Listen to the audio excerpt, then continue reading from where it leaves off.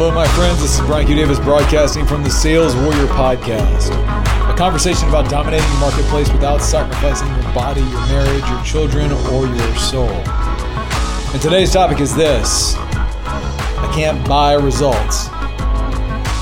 Sit back and relax, and let's get started. So I have a pool at our new house. And this is the first time that I've ever had a pool in my life other than living next to a country club growing up.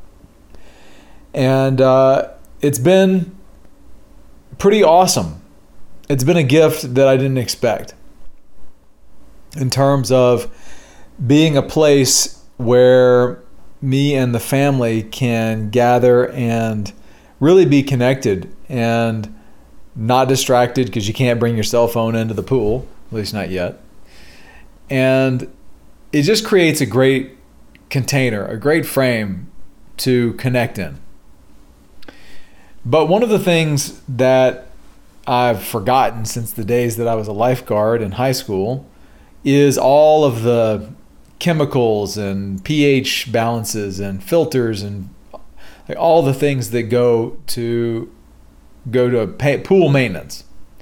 And so just like I don't really have time to do much lawn mowing these days, I don't have a whole lot of time to do a whole lot of pool maintenance. And so I got a guy. And the expectation that I had was that my pool guy would just keep the pool sparkling all summer long. Came in and did an initial cleaning at the beginning of the summer, and it looked good. And we thought, okay, great. That's what we're going to get all summer, is this sparkling pool. The guy's going to just pay the guy and the pool sparkles. That's it. Except what actually happened is that through most of the summer, the pool has had at least a little bit of green in it. Not all the time and not enough to really make a difference. And look, the weather's pretty warm, so it makes sense that algae will grow and that kind of thing. But I still thought I was expecting a sparkling pool. So my wife has been kind of on the tear saying, hey, let's just fire this guy. I'm like, well, I see him come out here on Fridays and he does this thing and he changes the filters and he knows how much the pH should be and all these different things. And yeah, but we're getting this, the pool is green, or it's got a green spots on it. We should be getting better.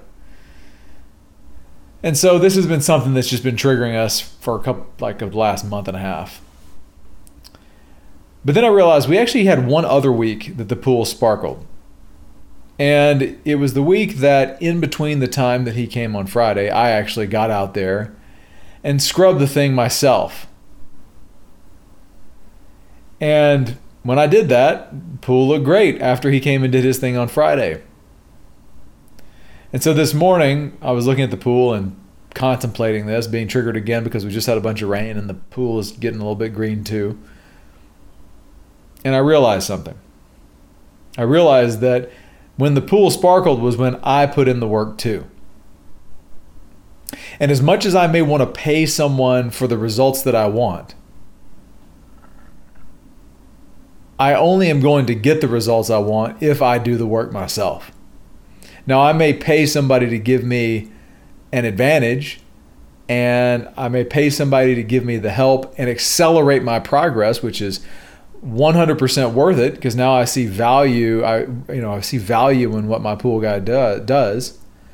But at the same time, I know it's not all just up to him if I want for the results that I want. And so it's funny how often we will find ourselves in a place where we are paying someone or we have expectations from someone to deliver a certain result for us, a result that we want, and yet we are unwilling to do the work ourselves, and we're unwilling to do our part of it, because ultimately our results are ours. My pool being slightly green or sparkling blue is ultimately my result. It's not my pool guy's. He can't achieve the result that I want by coming one day a week. Now, if I paid him to come every single day, maybe a different story, but that's not the deal. So our results are only our own. And whereas we can pay people, ultimately, we've got to do the work.